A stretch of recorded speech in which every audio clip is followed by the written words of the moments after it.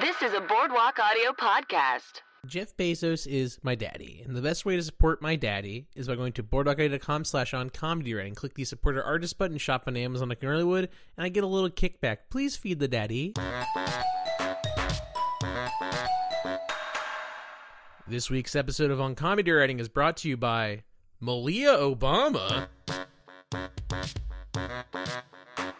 On comedy writing, on comedy writing.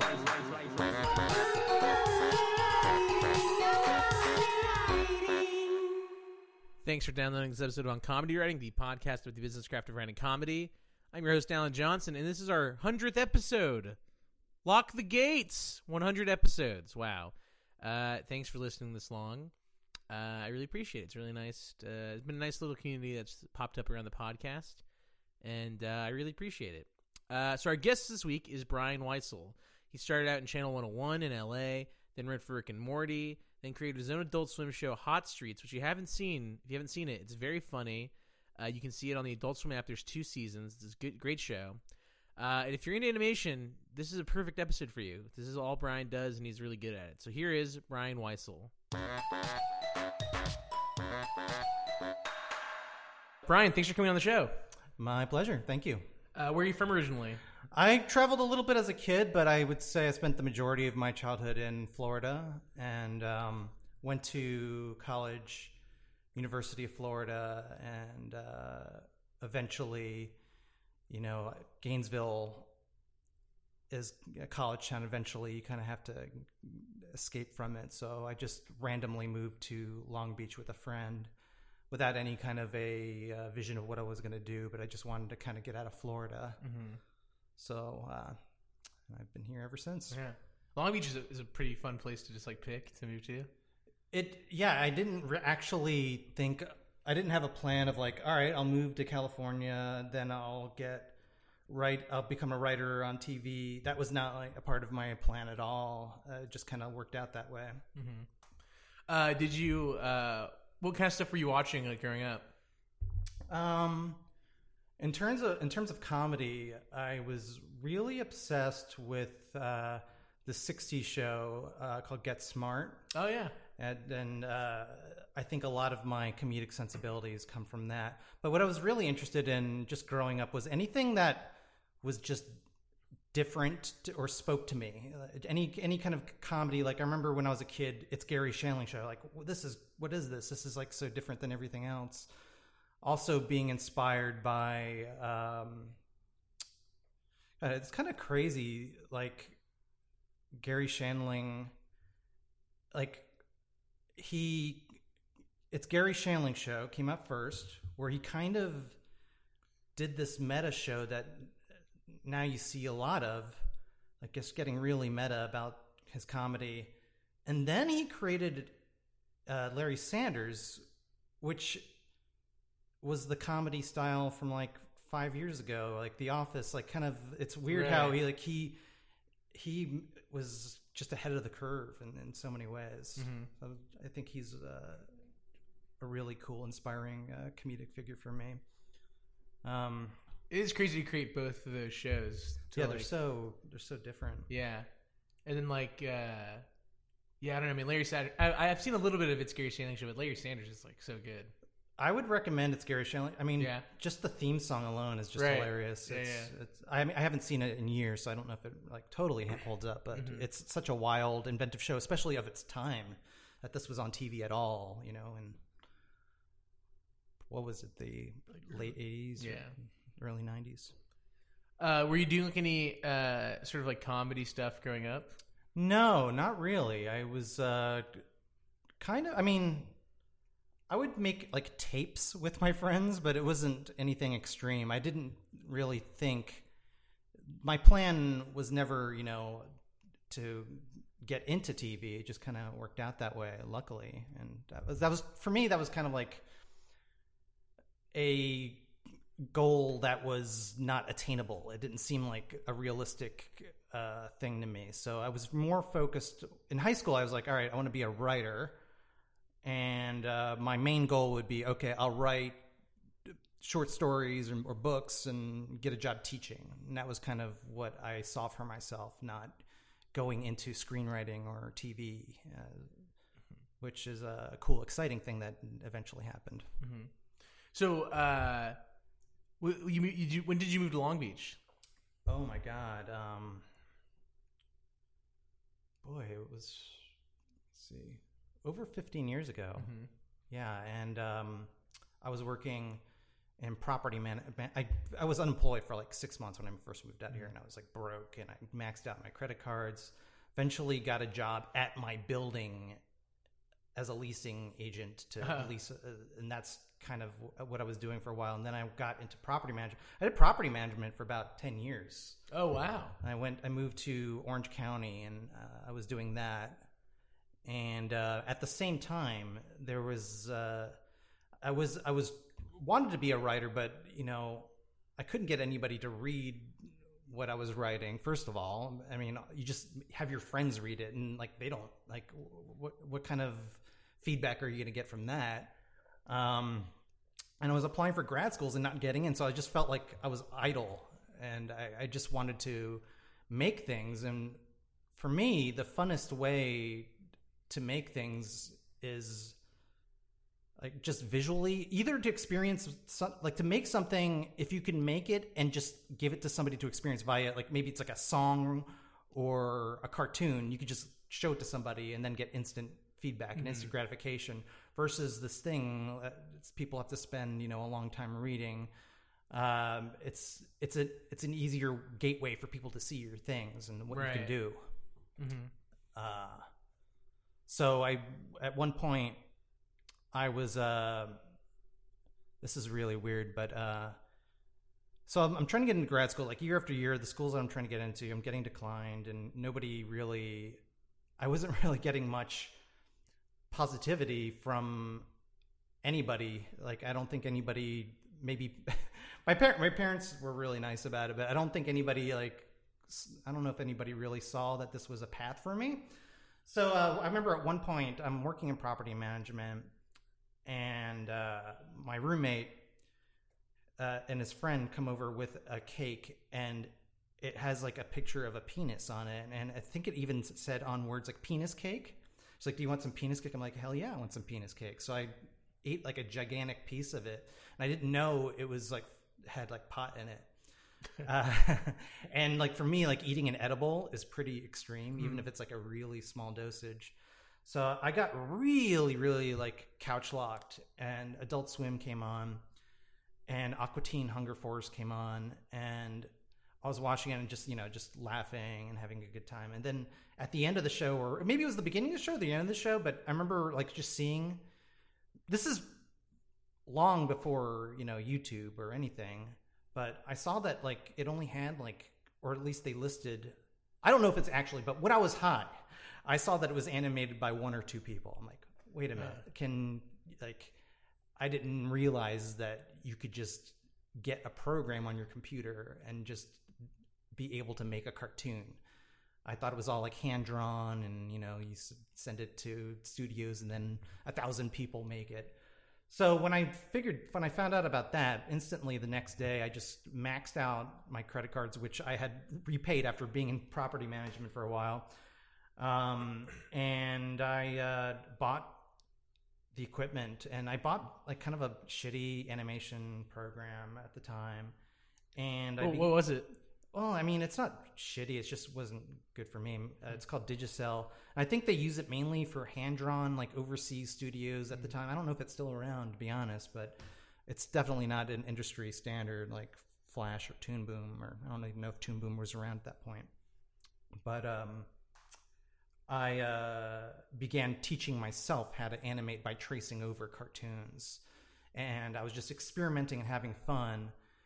And concurrently, I had discovered the online film festival Channel 101, which was created by Dan Harmon, and the co-creator of Rick and Morty and Community, and Rob Schraub, who created this comic called Scud Disposable Assassin, and has done a lot of, also Sarah Silverman program.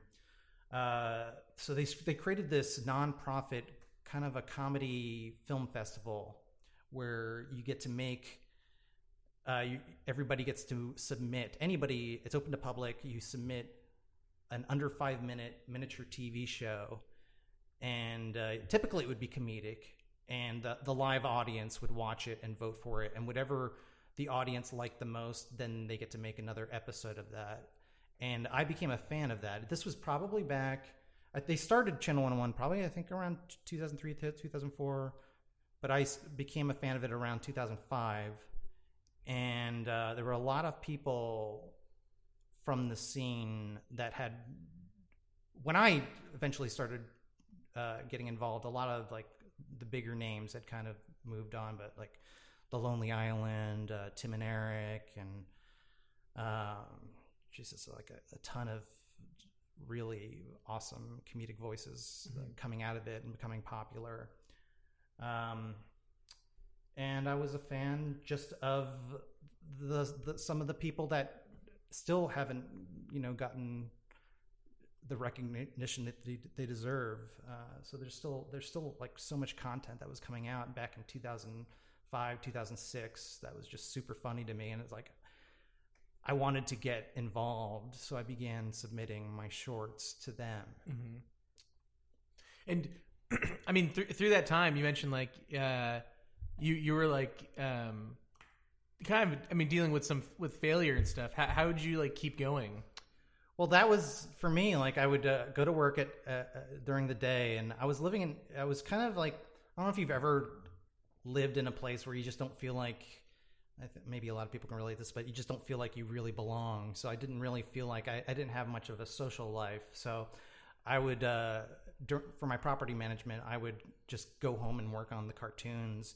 And once a month I would drive up, because I was living in Orange County. So once a month I would drive up to LA, and when my shorts would get in, and then I was like a part of this community of like really talented, funny people, and people who submitted and didn't get into the show were welcome. Like it was a very welcoming community. Like if you were submitting something, you were embraced within this community. So if you're a new guy, like, oh my God, there's somebody new submitting cartoons. Not that many people submit cartoons. So a lot of people like Justin Roiland, for example, Savannah Najarian, and the creators of House of Cosby's, when Justin Roiland, of course, went on to co-create Rick and Morty with Dan Harmon. But everybody was just so warm and welcoming. And for the first time, people were showing some value in what I was doing. So that was kind of the motivation. Like I would go home, I'm like, all right, I feel like I like these people and I like what they're doing, and I'm a part of a community of creatives, which is really exciting and cool. And then you have people that, what surprised me going into that community is like, all right, so I made a couple of cartoons and they would come in like 11th place out of 11 things. Mine would come in like last, and which is fine. And because like it was kind of the impetus to get better is just to fail in front of the public. So it's just like you just want to get better. But like with a weird, strange thing, is like, all right, I came in 11th place, and then like people who were a part of this community were volunteering to help me, and to like, I'm like, all right. So one of our actors on the show that I do, Hot Streets, and one of our writers, Mike McCafferty, is like, this guy's in Idiocracy, and he's in movies and TV, and he wants to do a voice for my show for free. Like, this is exciting. Like, professional, like, actors want to be a part of this, and people want to contribute. It's like, this is a really cool thing. And I think like in comedy, or if you're trying to get into anything, I think it's important to find some sort of a community of like-minded people, whether it's a class or a film festival or anything, or I think that's an important part of a component to getting to finding, first of all, just to get with like-minded people, and to better to find your voice and to connect with like-minded people. Right. How difficult is it to do like a cartoon by yourself? It was extremely stressful, because even if your cartoon, like if you see something, you're like, that cartoon looks like shit, it probably took somebody 2 months to make it, no matter what. So it's like, so I would go, and then people like, what was cool about Channel 101 is everybody's contributing to this community. And then there are people like, I wrote the script. Do you want to animate? I'm like, not really, you know? I'm like the only one not contributing to this community. I'm just kind of taking people and not giving back as much. But it's very stressful, and I don't do it anymore. But it is fun to animate. I do like it. It's just so time consuming. Yeah. And I do some animation for the show, which I enjoy doing. I did more of that in season 1 and season 2, but I do like animating. I'm not very good at it, or I wouldn't consider myself all that skilled, but it's fun. What would be, if you were to give someone advice if they wanted to like do write like their own animated stuff and animate themselves, what would be like the equipment you tell them to get and whatnot? Well, I don't know if it's called Wacom or Wacom. I've heard both ways, but you're going to need a Wacom or Wacom tablet of some capacity, and they're getting more and more affordable. But you're going to need that because that's basically a monitor that you can draw on. If you don't have that, it's gonna cost you thousands of dollars to get going, just no matter what. Oh, okay. Yeah, it's. You probably will want to get. I really like Toon Boom, and there are affordable versions of it out there that you can get to learn. And there are a lot of paths to learning how to animate. But for me, I just kind of self-taught myself, which is kind of, I mean, it's definitely, I don't know that I would necessarily recommend it. It's kind of like, you know, with anything creative, you think like, well, if I teach myself, I'll have my own special style. like that's how it was when I taught myself how to play guitar. And then I remember going at a book and like learning, I was like, I could have learned this like 10 times faster if I just actually looked at a book of how to play guitar. Yeah. So I don't know that that's, I mean, it's fun to dick around but if you can afford it, you know, definitely I recommend getting a class or getting taught how to do it. It's preferable. When you're doing Channel 101 and you keep like coming back with like, you know, second episodes or different shows, do you find yourself becoming a better writer through like the whole process? Yes, absolutely. And that's what, like, sometimes I go online and you see 300 episodes of the John and Mike show. Because at some point, like, you have to like keep, maybe the John and Mike show is really great and they keep changing it up and it gets more interesting and entertaining. But I don't think it's great to keep doing the same thing. I think you have to keep pushing yourself. And that's what it forced me to do, because first of all, you're showing your shorts in front of a live audience and you want to make your friends laugh and you just want to beat them in a friendly, competitive way. Also, just stretching yourself of what you're able to do. Because if you look at the early stuff I did, it's just like nonsensical stuff with like silly sound effects, which they're still pretty funny, but eventually it's like, all right, I want to tell stories. I want to focus on that part. And what if I was able to make a show and it also had a little drama in it? Like, just like, is that impossible? You think to yourself like, I can't, that's not in my wheelhouse, but why not try to do that? So that was kind of what I was trying to do in Channel 101 was just every time I made a new cartoon, I was just trying to do something different. And I think that helped me. The film festival forced me to do that almost in a way. But I thought that was, otherwise, I mean, the very first short I made, I think it was called like The Adventure Hunks.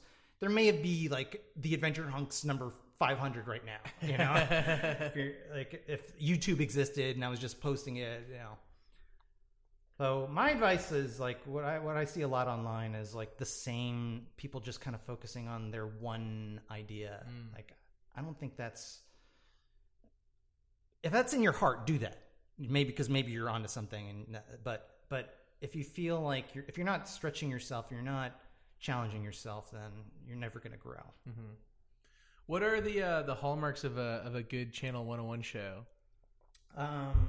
Well, always from the beginning, the hallmark of a good Channel 101 show is to have a solid story foundation. So, Dan had created kind of it's kind of like the Save the Cat, but it's like the story structure, the story circle. If you search Channel 101 story structure, he boils it down to a circle, and you can kind of create the arc of the story based off of what needs to just common. He bases it on like, all right, these are the 4 aspects to a story. It has to have each of these components to be a complete story. So that was what was interesting. It wasn't just sketch comedy. It was focused on doing a story. But I think, a lot of good sketch comedy has a story structure to it as well. Mm-hmm. What's your favorite Channel 101 show? My God. Okay, there's so much out there. God, I like the really dumb shit. There's so much there's this one show called, and this isn't my favorite. For some reason it just came to mind because I think what was fun too is because Channel 101 was a way for people to see your things, and these were things that were not on the internet or on TV. You couldn't see it anywhere. So there was this really dumb show called Boner for Boner where a guy could only get a boner if he saw a picture of his own boner. And then somebody steals the picture of his boner and he can't have a boner anymore. So it's an adventure of him trying to steal back the picture. It's like, this is this would never be on TV. This is just totally crazy and insane. But it was just dumb shit. World War Clown about clowns fighting clowns, and there's so much undiscovered funny stuff on that side that I think is really great. Whenever I've watched Channel 101 stuff, I've always liked how it's this very dumb stuff in a clear story structure. Yeah, it's kind of a fun marriage of things where it's right. I remember I saw the Dan Harmon one, the laser fart. Oh, that's great. And it's it's very stupid, but then it's the story wise it's satisfying. That was one of the things that hooked me. It was laser fart. I was like, this is really funny.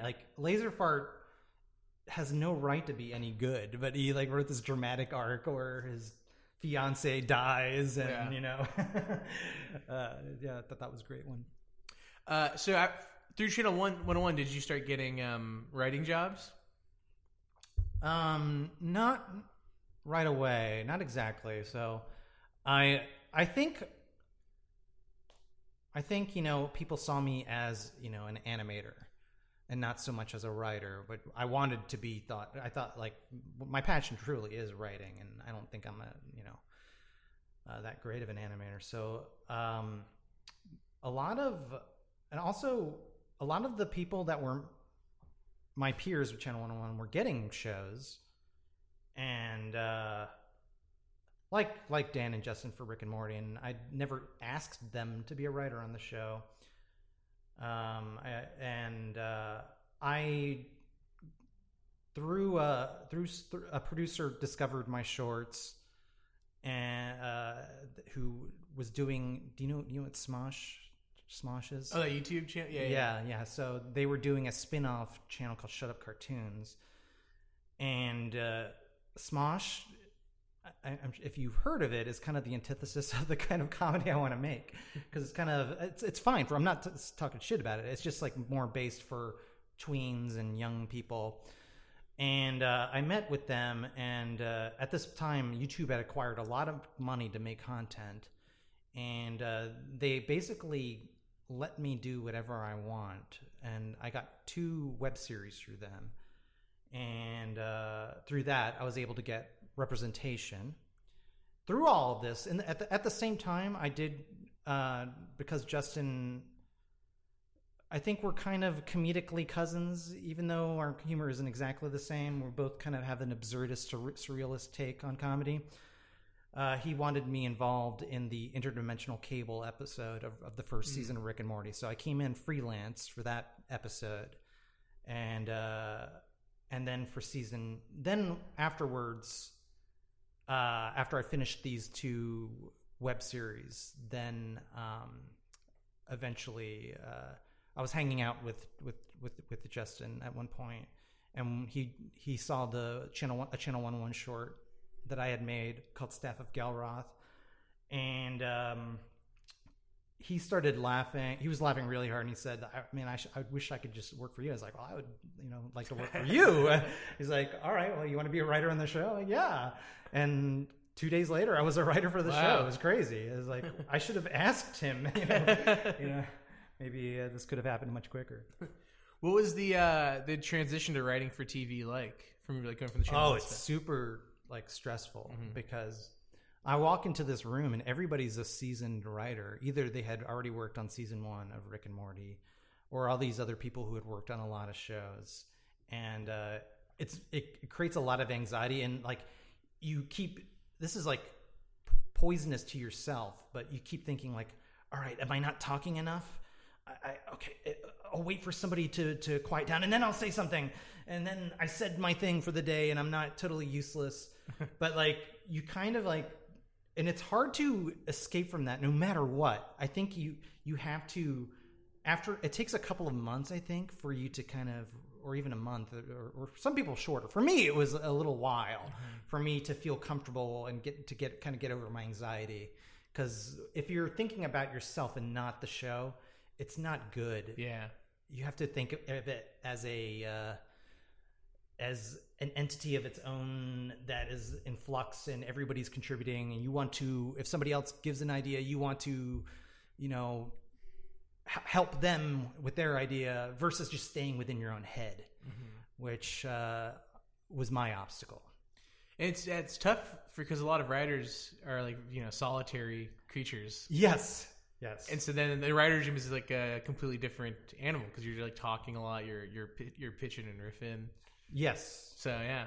Yeah, and everybody. I mean, I walked in and all of the writers were just doing bits amongst themselves. And I'm like, God, I don't feel like I fit in. But it was a very powerful and cool experience. I mean, everybody. I learned so much from the other writers there, and of course Dan and Justin themselves. And you mentioned the story circle.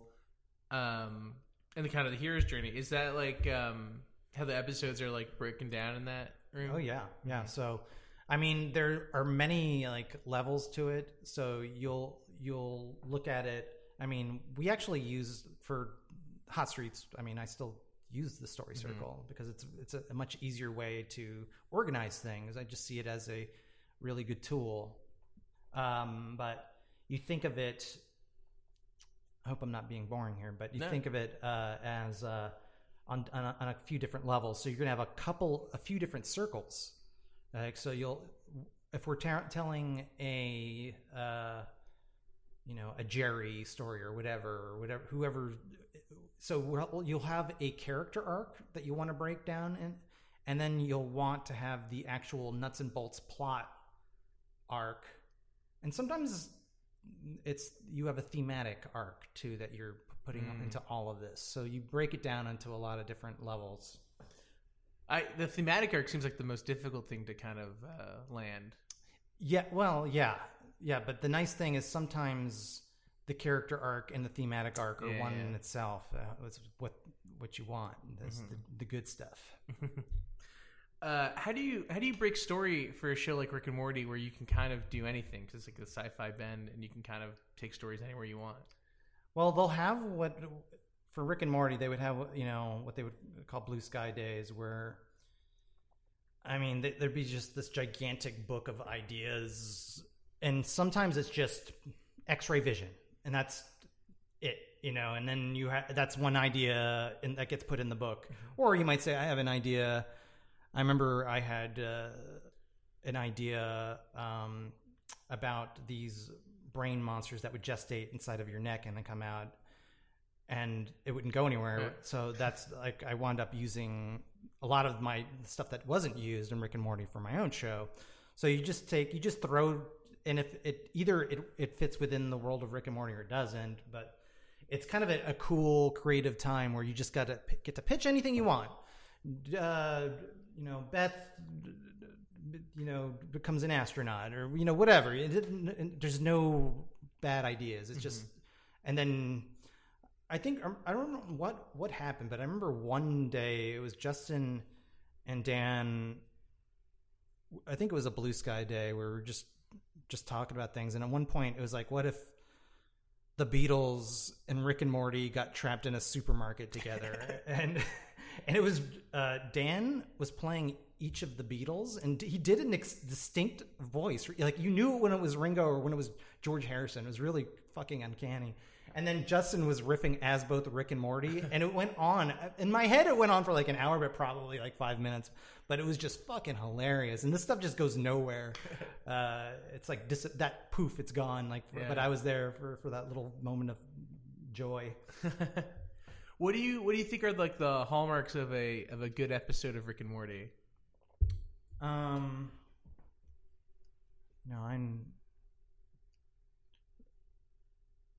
what I always tend to I like it when it has the silly and the serious at the same time. Like I love it when it has that special juicy combination. Like a lot of people, some people don't like the interdimensional cable, but the first interdimensional cable, when it has like all the like dick jokes and farts, and then it had that really intense. Now, I had nothing to do with that episode or the story, that dramatic element, but I thought that was like when you have the peanut butter and jelly, you know. Yeah, I think that makes the most special episodes of Rick and Morty. But there's some episodes that just come out and like, wow, this is just fucking like in season 3, the Citadel, the stories or whatever it was called. I thought that was like really fucking fascinating. It's not even like. It's just like this really cool story. Yeah. I mean, so I think what makes any show strong is the diversity of what you can do. And sometimes it'll be, you know, a Get Swifty type episode, and sometimes it'll be the Citadel Ricks type episode. Were you surprised at how like big the show became? When I saw the pilot, I don't know if this will sound lame, but I always thought it had a mainstream appeal to it because it had the sitcom element and the sci-fi to it as well. When I saw the pilot, I was like, wow, this is really something. I think this could be something, but I was surprised how big it came, for sure, and how fast. Because it immediately just kind of blew up in a way, and everybody's got a bootleg Rick and Morty shirt. Like The Simpsons in its day. And you wrote on Robot Chicken. Yeah, so... After even before I started on Rick and Morty, I was developing my own show, and I had pitched it to Adult Swim. After I got on Rick and Morty, my management got me a meeting. They were already Adult Swim. I had pitched my show idea to Adult Swim because of the Smosh cartoons I was doing. I was able to get a meeting, and they liked the idea. And Justin was going to do the voice of Chubby Webbers from the beginning, which I guess probably helped me quite a bit in terms of taking me seriously.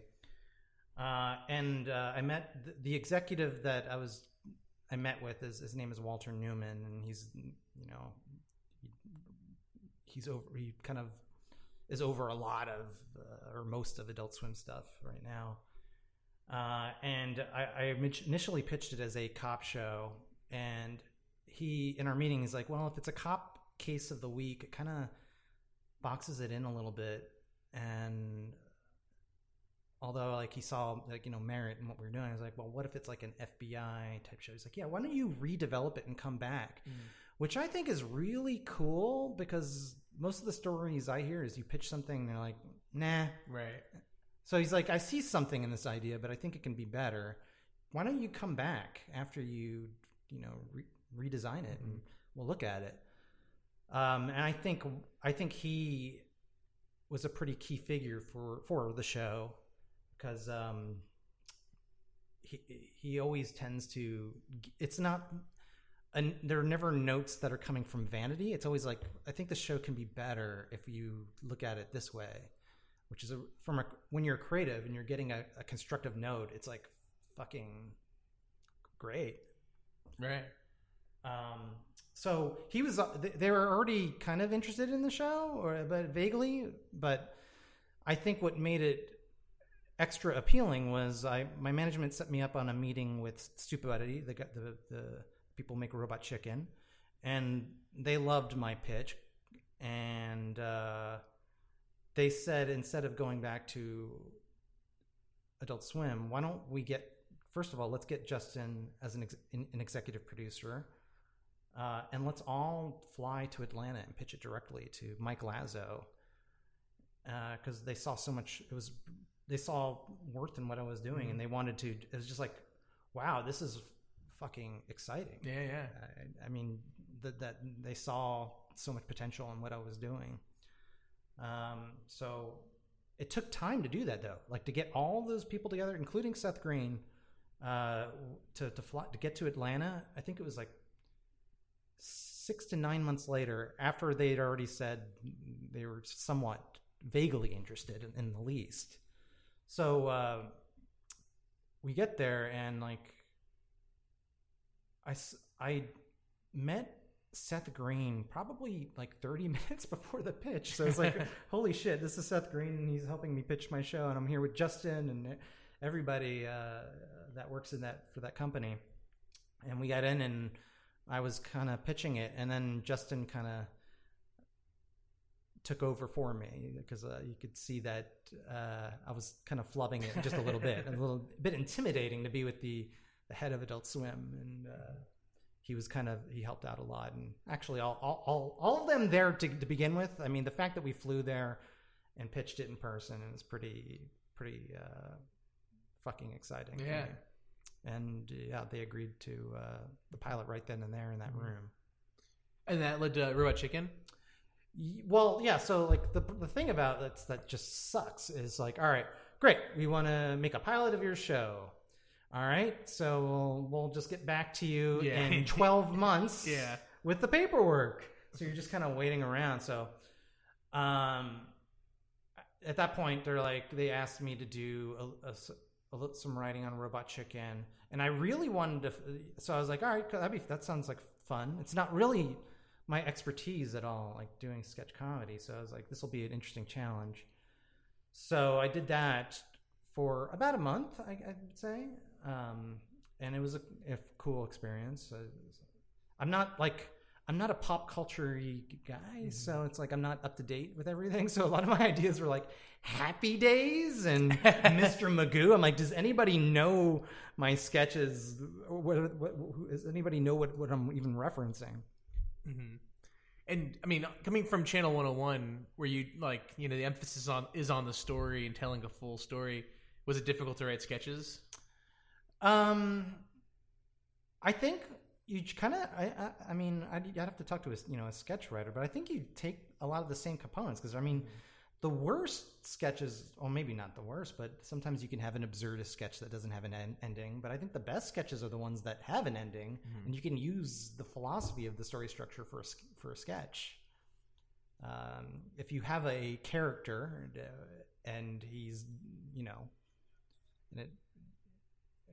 it's the joke has to escalate at some point and turn into something else, and it ends. Right. So it's you are still kind of using the same tools almost. Mm-hmm. And so you mentioned you're not really into pop culture, but how do you write comedy about pop culture in general? I don't. Yeah. So Robot Chicken, if you look at my content, we don't really do pop culture jokes. Right. That's just like not my style. So what I did was like, I kept trying to take a character and create a little comedic bit for that character. So I was just kind of doing my own version. So it's not like, maybe a normal G.I. Joe sketch would be what Snake Eyes looks like under his mask or whatever. So I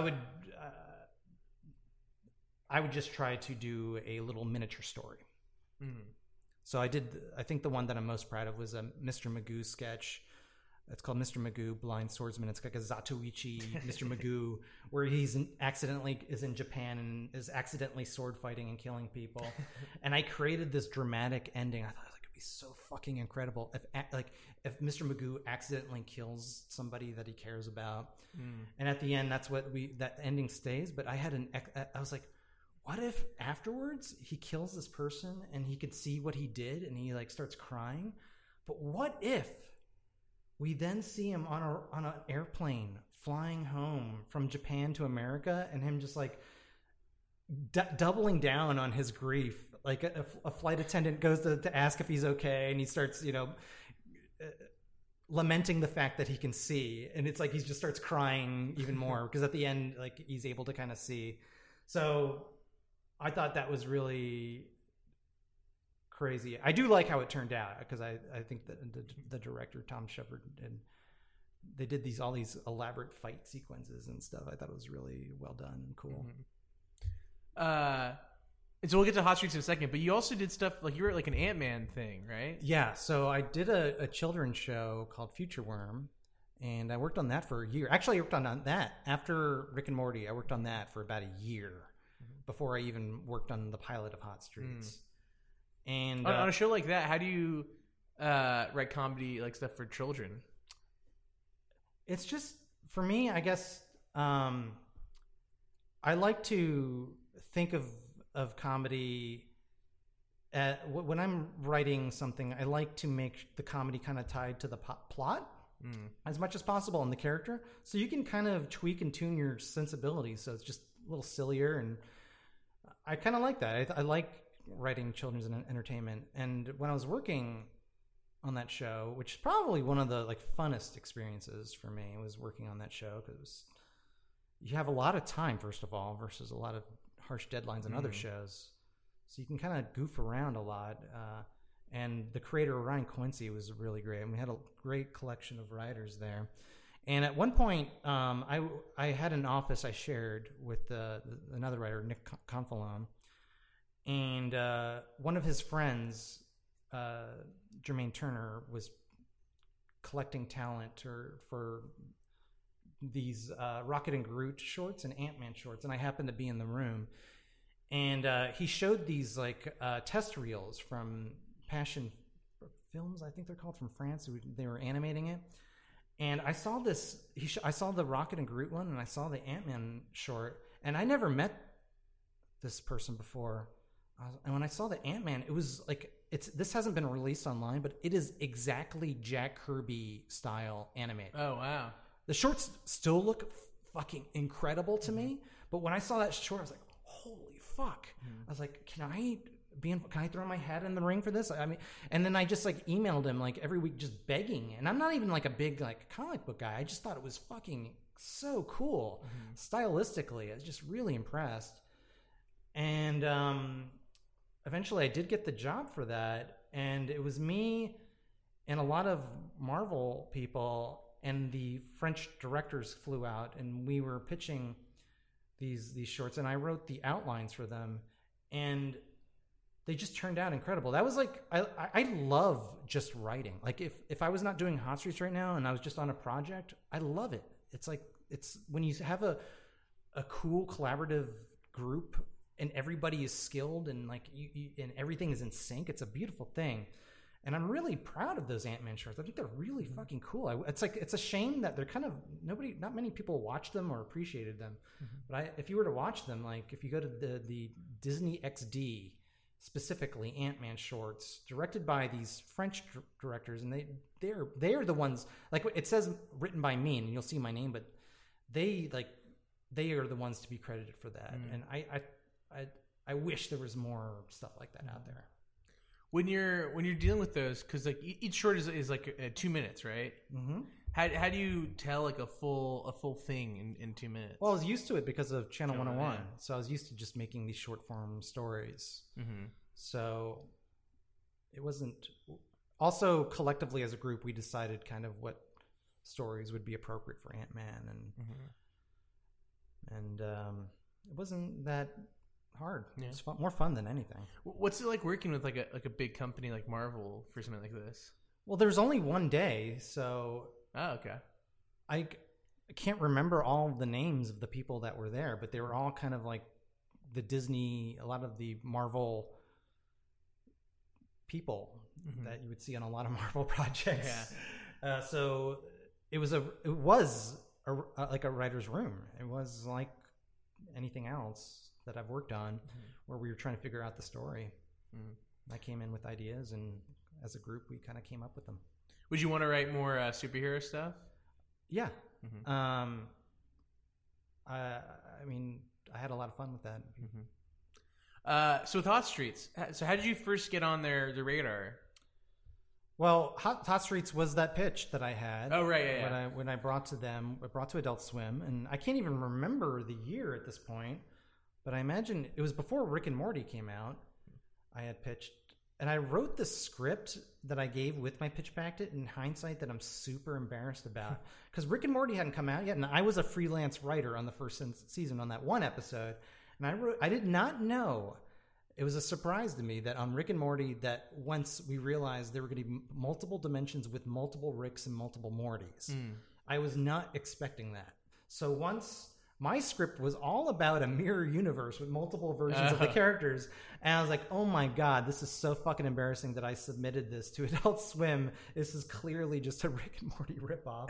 I, who had written on an episode, submitted a script that had a mirror universe with multiple characters. So I threw that script away, and luckily they did read the script and everything. But so it was more, and then eventually I went to work on Rick and Morty, and then in the middle of it or after, I can't even remember, is when maybe even before it, we flew down and we sold the pilot.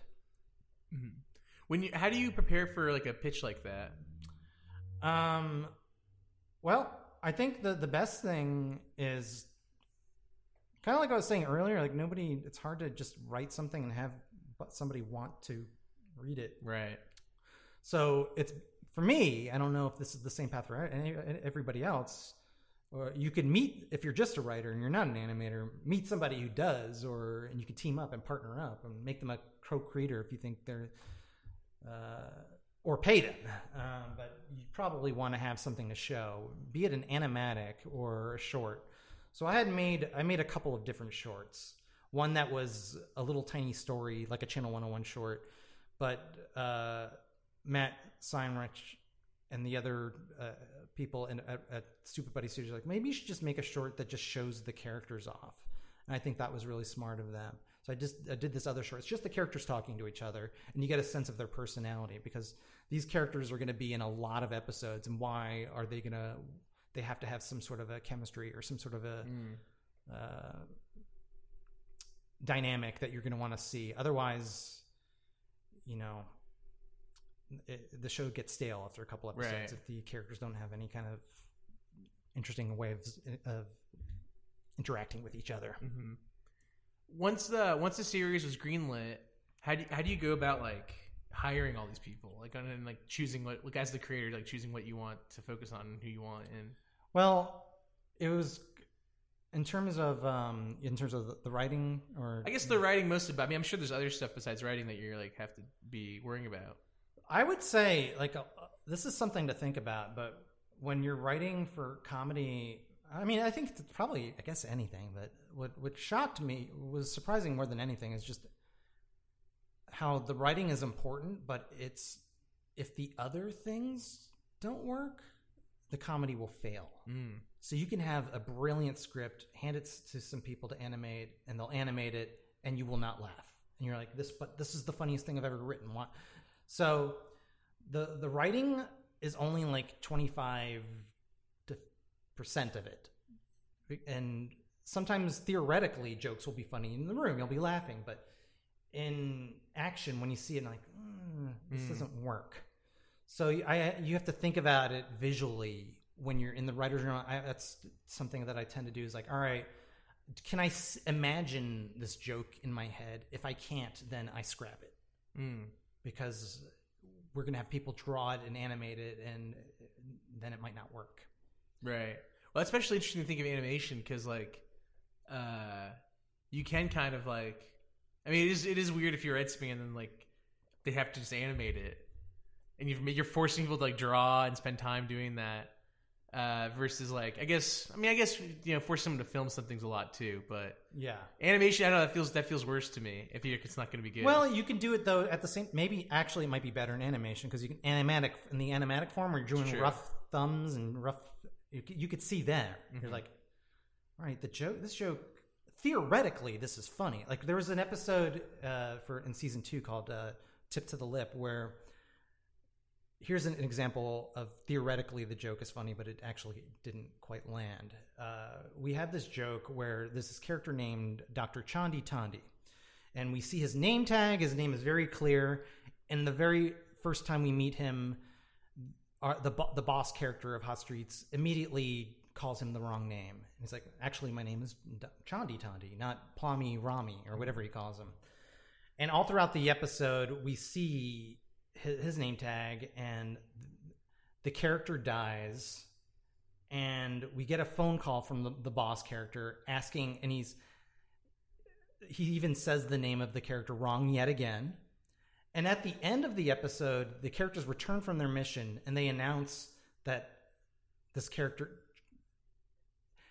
the boss character, and he says a really long name. So where's Dr. Chalabalusa Lali Mamgambi Nam Nambi? He says a real wrong version of the name. That's so extreme. And the character one of the agents tells him that he died. And then he says to himself, he just sighs and says, I loved that man very sincerely. Which theoretically, that should be funny because he's been calling him the wrong name the whole time. Mm-hmm. And now he's sad about this guy dying. But, so it just doesn't, I don't know why it doesn't work. Really? It doesn't. The way you explained it is funny. It doesn't, though. If you watch it, that joke never lands. But usually we're able to fix it. But right there, I was like, how can we make this joke funnier? Okay, we're going to show the name. He's going to be wearing a name tag. We're going to point to it. He points to the name tag. Oh, so you added the name tag later? Yeah. Oh, so we're trying as hard as we can to make the joke work. Yeah, that's really fascinating. I guess I didn't think about it, but in animation, you can, unlike in sitcom stuff, you can't really go back and film too much. But animation, you can do whatever you want. Yeah. A lot of times you're like, all right, there's a character that gets angry every time, but it was hard tracking that it was the same character every time getting angry. So we gave him these big, gigantic cartoon eyes that got angry. And all right, now we know that guy, whenever we see that guy, we know who he is. Because in live action, I guess you don't have that issue. But in cartoons, all right, this cartoon just looks like a background guy. It's not tracking as a recurring guy that we saw earlier. Mm-hmm. And with animation, I guess there's a lot more room, to do stuff in the background, or to do kind of side jokes almost. Yeah, I don't really. For me, I don't do that. But I sometimes people. A lot of times that is the storyboard artists, or the background designers will add their little jokes, which are fun. And a lot of shows like in Futurama, you catch crazy details, and Rick and Morty, there's all sorts of crazy stuff. I like continuity things in the background. There's still a shitload of stuff of people that, or at least online, people haven't noticed continuity wise in the show. I love little continuity moments, that's the character. This is an obvious example. The character is super religious, and in the background I can see he's got his crucifix in the background. I love little character continuity things that for people to pick up, for people to notice. But I don't do that much. Mm-hmm. When the show started, how'd you go about hiring writers? I picked, because it was my first time being a head writer, I literally just picked everybody that I knew that had a similar commute. I didn't go for any outside writers. I just picked friends of mine because I knew running my first show would be stressful. So I picked people that I had already known, and I think most of them had never written for a TV show, but had worked on Channel 101 shorts, and I trusted them. And so it worked out. And for season 2, every single one of them came back, which is a luxury, because you're right, for, between 3 to 6 months, and then you don't write again for another year. And maybe they've all moved on and do other things.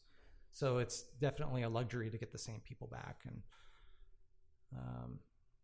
so that was kind of the way I did it. But well, what was that like? Being a show first time creator and stuff, and then running a room and whatnot. It was basically, it was actually fun. It was fun because because we all knew each other. It was a lot of fun, and everybody kind of got the style and the sensibility. It took a little while, as it does in any show, to kind of get into the groove of what would be right for Hot Streets and what wouldn't be. I mean, at first, I think we were pitching like, I think there was like a Dean Koontz jab in one of the episodes. I don't know if that's what we're doing here, you know. Dean Koontz. I don't think pop culture. I mean, there's so many shows. Like, I think what we did is like, what's out there right now? What are the jokes that we're seeing? What can we do differently? What are the types of characters? All right, there are a lot of characters on shows like Peter Griffin and Homer and even Rick that drink a lot. What if we made our character a totally sober Christian? What can we do that, you know, we were just trying to find our own voice. That was kind of like, and we just tried to search for the obscure, abstract joke. And our jokes don't usually tend to be about characters insulting other characters. We're trying to just keep it. I think it had to do with the fact that our episodes were so short, 15-minute episodes, and the plots are so complex for these 15 minutes. You have to. It's the characters don't get to stop and just like riff or anything. It's just like everything is about the plot and what's happening and the characters. So it kind of forced us with the format to kind of just focus only on the characters and the plot. Did how did things change from doing stuff like narratively? How did it change from stuff like at Channel 101 to like now doing a TV show?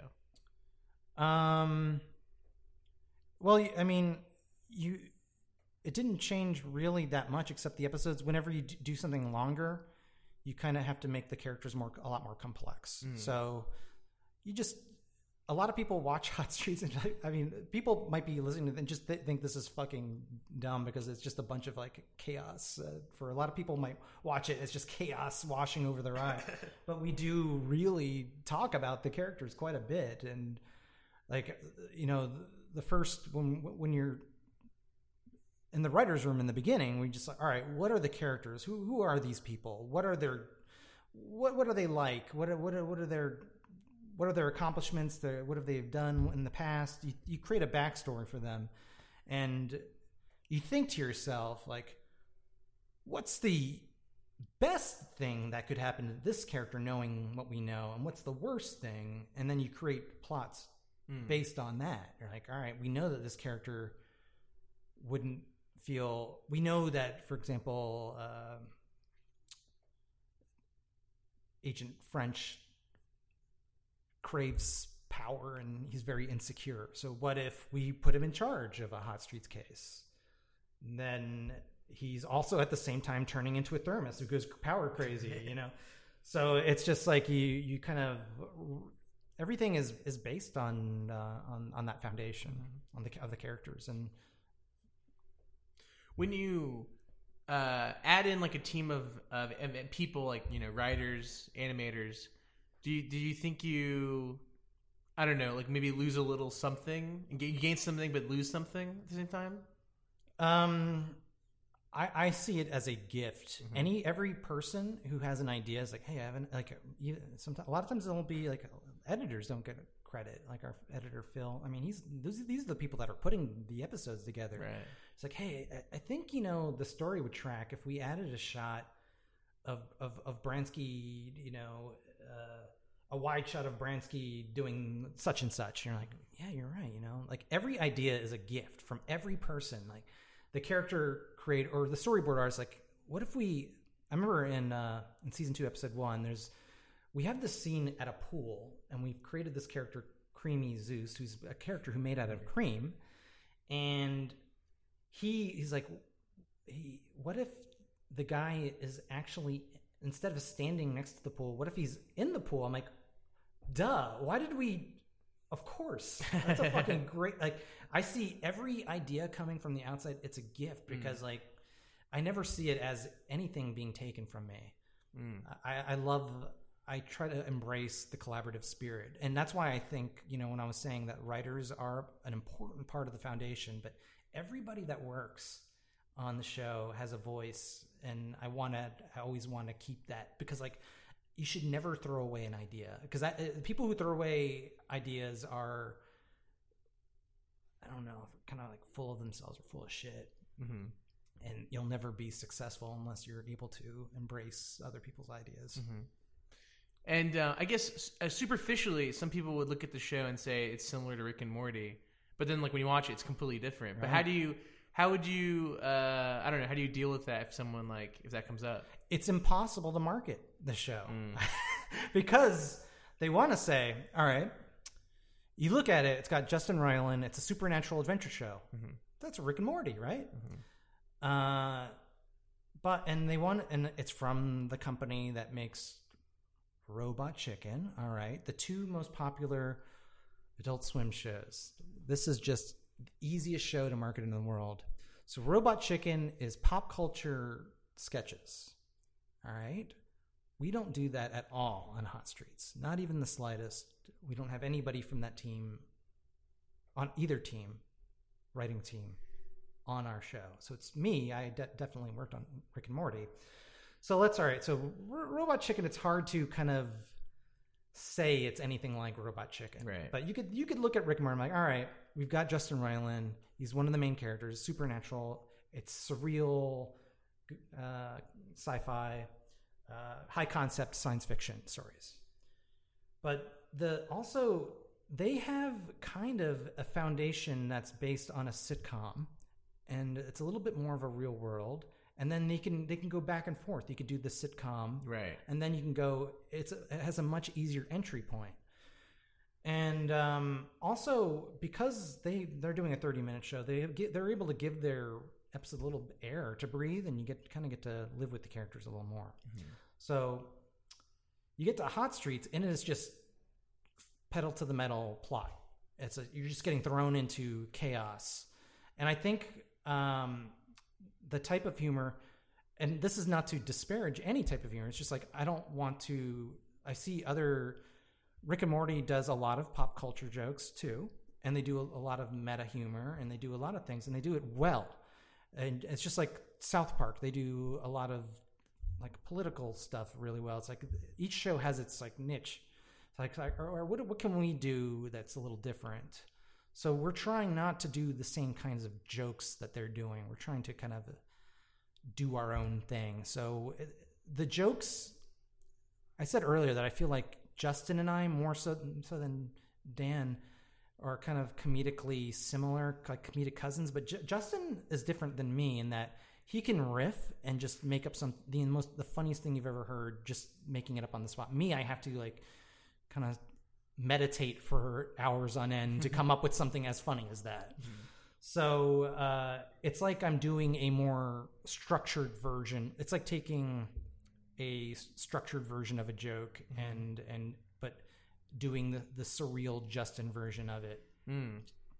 So I think, a lot of people that watch Rick and Morty watch Hot Streets and are like, it takes them a while to adjust. They're like, why is this? I don't know if I like this or not, because it's not exactly what I was expecting. Mm-hmm. You mentioned it's hard to market. What do you do, like as it's like your show? How do you make sure people see it? Well, I mean, they are marketing it well. They're doing it. It's like, it is.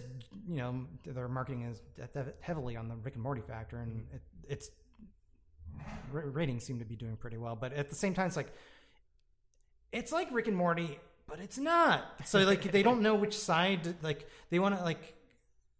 Should we take the originality aspect and market that, and kind of put Rick and Morty behind it? Because there's a little blowback, I think, a little bit from Rick and Morty fans. They're like, I want season 4 Rick and Morty. I don't want this other show. People don't realize that our show's production schedules don't interfere at all.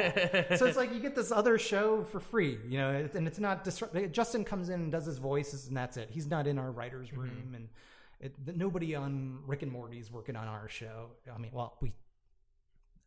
that's not entirely true. Our director came from Rick and Morty, and a lot of people that worked on our show came from Rick and Morty. But the schedules don't interfere at all. Mm-hmm. So there are people that are just pissy out there. Like, where's my Rick and Morty? This isn't Rick and Morty. Why is he wasting his time doing that? Yeah, fuck this show. I want Rick and Morty. And there are other people on the other extreme. You have the other people like, you know what? Fuck Rick and Morty. I like this show better. Like we just want people to watch the show. I don't Right. care. Is there anything like you can do at all that to help like drive viewers? I did a short because when they were promoting the show, I was like, God, the second season, I think is better than the first season, and I think it's because we've already established the characters. We're able to take the stories and make them a little bit more melodramatic. And that was what really excited me comedically, like to do these stories that have a little bit more like melodrama to them, because I think the comedy becomes funner when you have that element. So I thought the season 2 is like, man, these episodes are a lot better. But the marketing, like, and I chose the song Neutron Dance. It's just like it's a madcap, wacky show, and I'm like, well, we're not really. I wish I could like show people the other components of the show. So I was like, I animated my own promo and we put it up, and I got the voice actor who plays Bransky, JD, to record it over the phone. I was like, all right, what if the character is just poorly animated and he's talking about what's different in season 2? So I thought that was fun to do and kind of a cool way to tell people, like, all right. And at the end, he says, like, I think, like, fucking Rick and Morty, you know. It's just like, you know, a self-aware jab, you know. So when you started season 2 and you knew you were getting season 2, how did you change things up from season 1? We just had we had such a good collection of writers that understood the vision.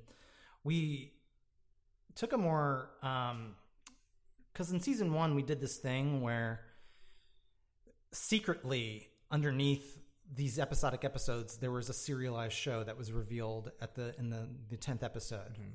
So we wanted to do that again, but we knew that we couldn't really do it a secret again. We couldn't do that surprise. So always we want to keep the show episodic. I don't want to do like for this show particular, like, but we just, like, in the first episode we realized, okay, we meet this character Jet Jr. He's a new boss and he's suspicious, and we're going to learn more about that later. So we were seeding the story, culminating, and we planned out. We knew from the get-go. I'll spoil this for you, but I won't spoil this for anybody else. Or if you have seen the episode, but we knew that we were going to do a big thematic arc about was really more about Jet Jr. than Bransky, but learning what the meaning of why they're doing what they're doing. So thematically, we're just going to do this over the top, like, we want to have our cake and eat it too. This over the top, corny theme about friendship. So we have Bransky. In the very first episode, we were building everything up for the season 2. We knew what we wanted to do, and in episode 1, we have our character French saying, "What if Hot Streets is about friendship? What do you think about that?" And then, you know, he gets basically, you know, admonished for that thought and idea. And then throughout the season, we kind of keep these thematic elements returning, culminating to our character Bransky killing his former boss, Sue Park. So I knew that before we created the series that we wanted to build to that specific moment. And luckily it worked. And then in the final episode, Bransky kind of discovers why, like, he's kind of a company man, and he kind of becomes a little bit more self-aware. But ultimately, you'll see in the finale, it really is Jet Jr.'s character arc, because he has it's really his change that occurs in the finale, which hasn't come out yet. We discover that he's not exactly who he seemed, and he kind of learns about this theme of friendship. And it's really corny and over the top, but I fucking love it. I love like, I think it's probably because I love like anime and I love One Piece, like this corny like friendship theme I really like, and that the world is so dark to just even have. I think in season 1 I like doing that too, to have this kind of corny over the top happy ending. A lot of people see our show as nihilistic and dark, but I think we want to do the happy ending ultimately. Is it difficult to figure out like a season finale end?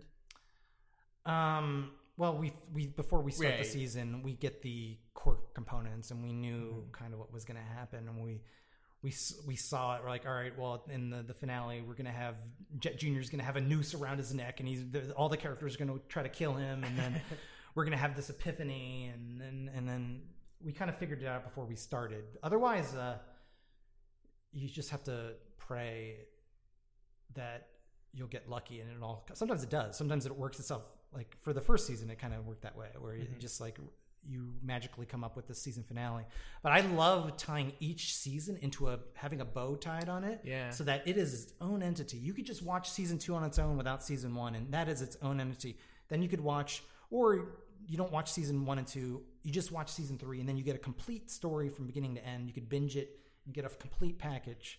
I really like that idea, and shows that do that. There's a show, Blunt Talk, that I really like that did that really well. And a lot of dramatic shows do that too, like The Wire, or the shows that have a season theme and everything wraps up in the finale. And I'm not a huge fan of the kind of mystery box style storytelling where you keep teasing things and not giving any answers. Then the finale, you give an even bigger mystery. What? There's a map on his head. Holy shit! That changes everything. All right.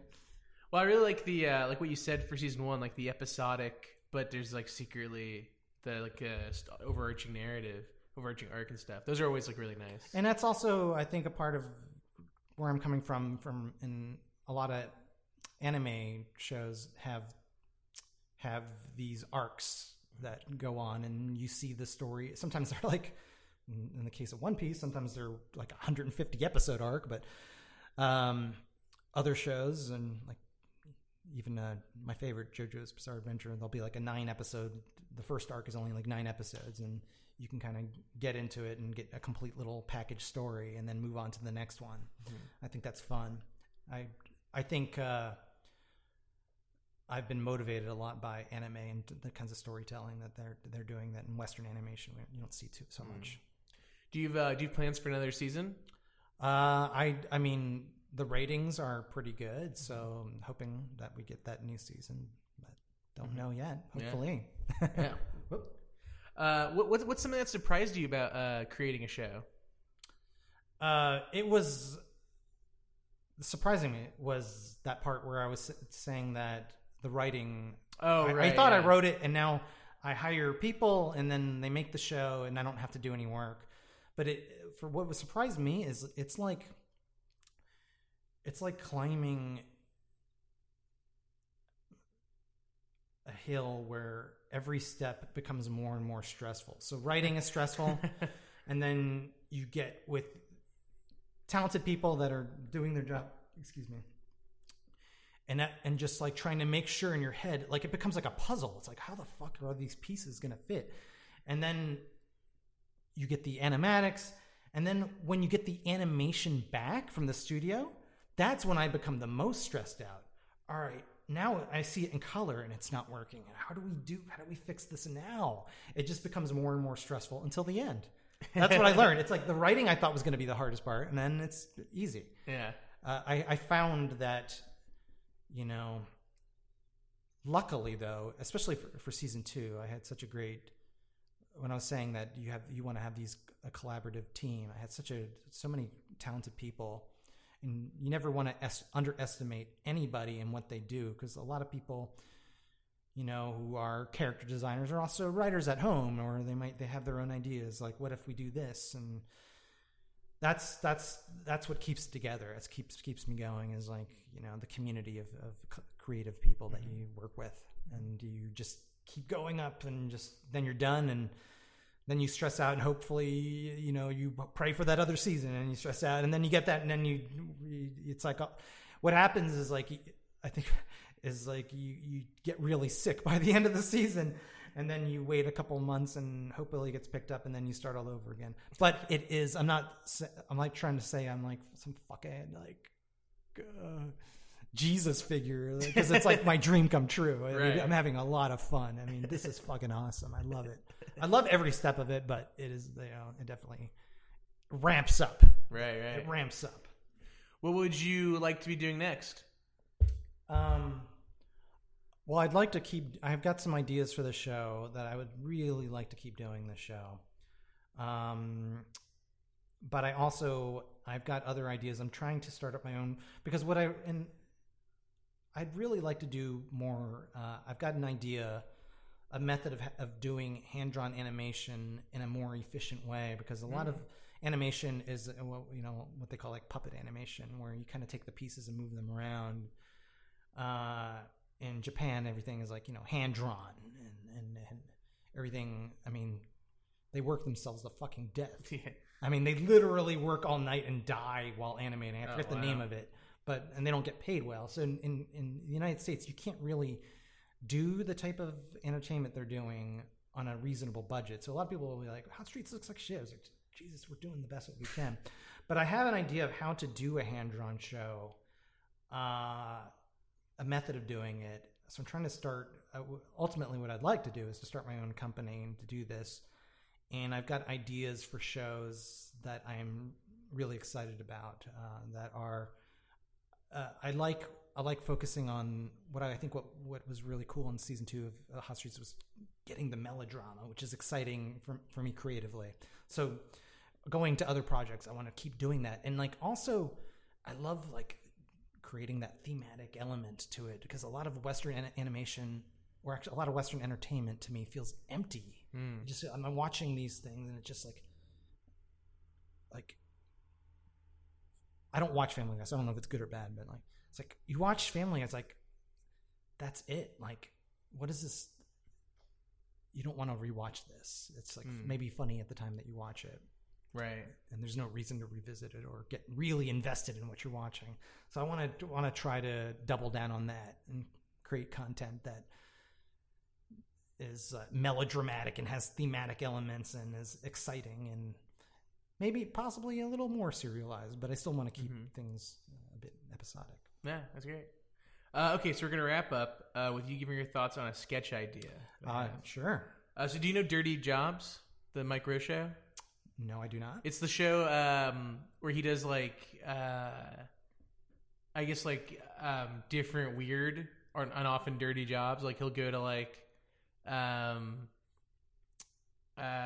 he'll go to like a farm, I guess, and like milk a cow. Oh, okay. Yeah. Or something like that. So he has to do things that makes himself uncomfortable by doing things like, in the comedy. Yeah. Is it kind of like,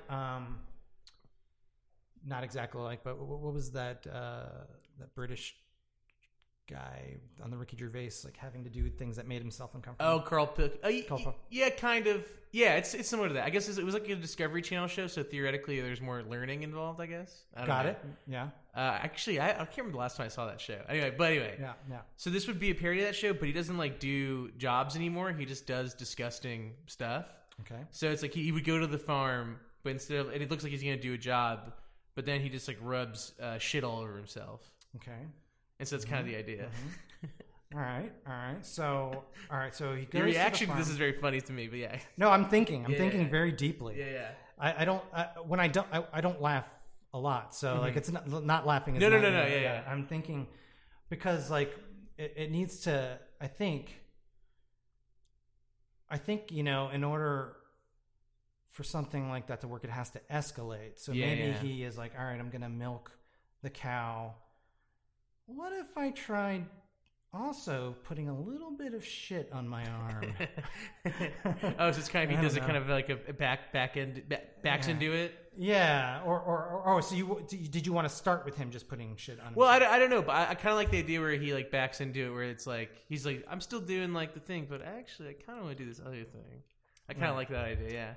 Yeah. There has to be some sort of escalation, but also there has to be. What is the end game for this character? Like what? Right. Does he?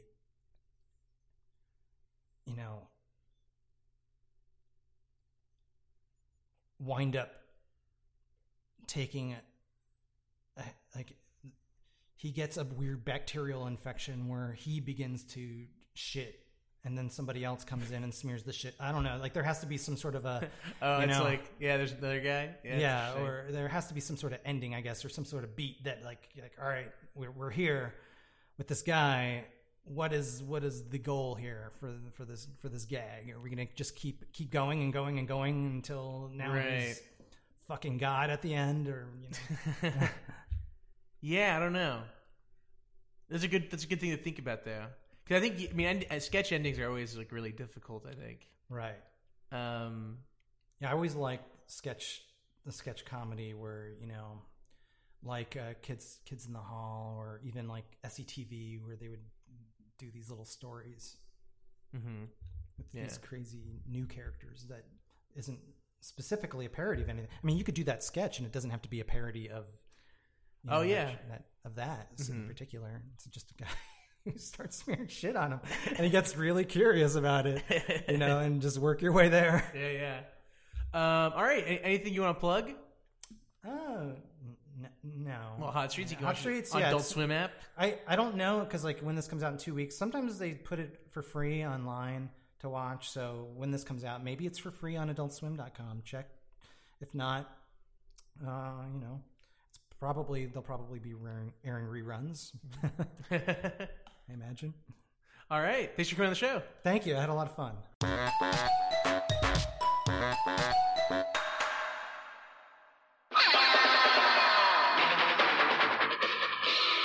This has been a Boardwalk Audio podcast. For more information and shows, visit boardwalkaudio.com. Don't forget to rate and subscribe now.